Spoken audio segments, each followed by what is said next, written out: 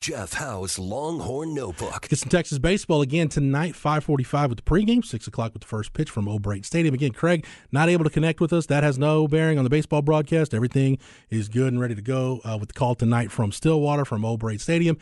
Craig, though, here's your Craig Wayfix. He did catch up with Peyton Powell. As I said earlier, Peyton Powell hitting over 400. Over 1,200 on the OPS, and a big part of the reason why is he's just healthy. He's been plagued by injuries during his time at Texas, but he's healthy, he's productive, and a big reason why Texas has this 15-game winning streak heading into Stillwater tonight. Here's Craig's conversation with Peyton Powell.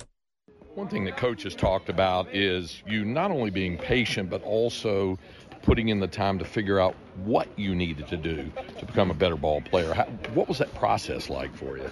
It's kind of started when I tore my UCL. Before then I was kind of lost of where I was going to play, when I was going to play. But when the UCL tore, it was kind of like a restart and kind of a chance for me to use my versatility, because I feel comfortable all over the place and it's fun to play everywhere in practice and stuff like that. So it really was just the UCL tear for me, just getting to restart on pretty much baseball. I called your last high school game when you guys lost to Sweeney in the playoffs, and of course you were a fixture behind the plate and all that. When did, because you're so versatile, come into your mind that I could be a regular at third base? It's always been in my mind. I just never really expressed it. I didn't know I had the right or luxury to express that stuff. What do you mean by that? I just didn't. I felt maybe like I was in the wrong or something like that. Telling Coach that I can't go play somewhere. Maybe he thought it would be a joke or something like that. But no, everywhere feels good. But I love third. I've played third since I was little. But yeah, he told a story about how he had a conversation about you wanted to examine where you were with the program, and then said, let's come back and talk tomorrow and you tell me if you want to, if you're in. And you came back and you were in uniform, you said, I'm all in.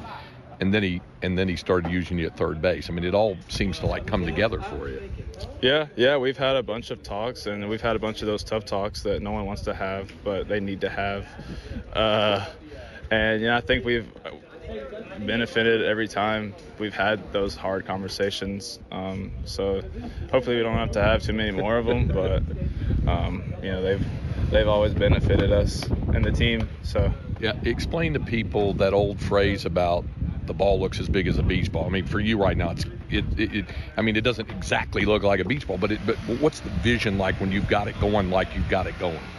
I just try and keep my head back. That's the main thing I do. When I talk to my teammates about it and they, ask why I'm seeing it well, I'm just trying to keep my head back. If you can keep your head back, 92 stays at 92. 92 doesn't turn into 97. That's just the main thing.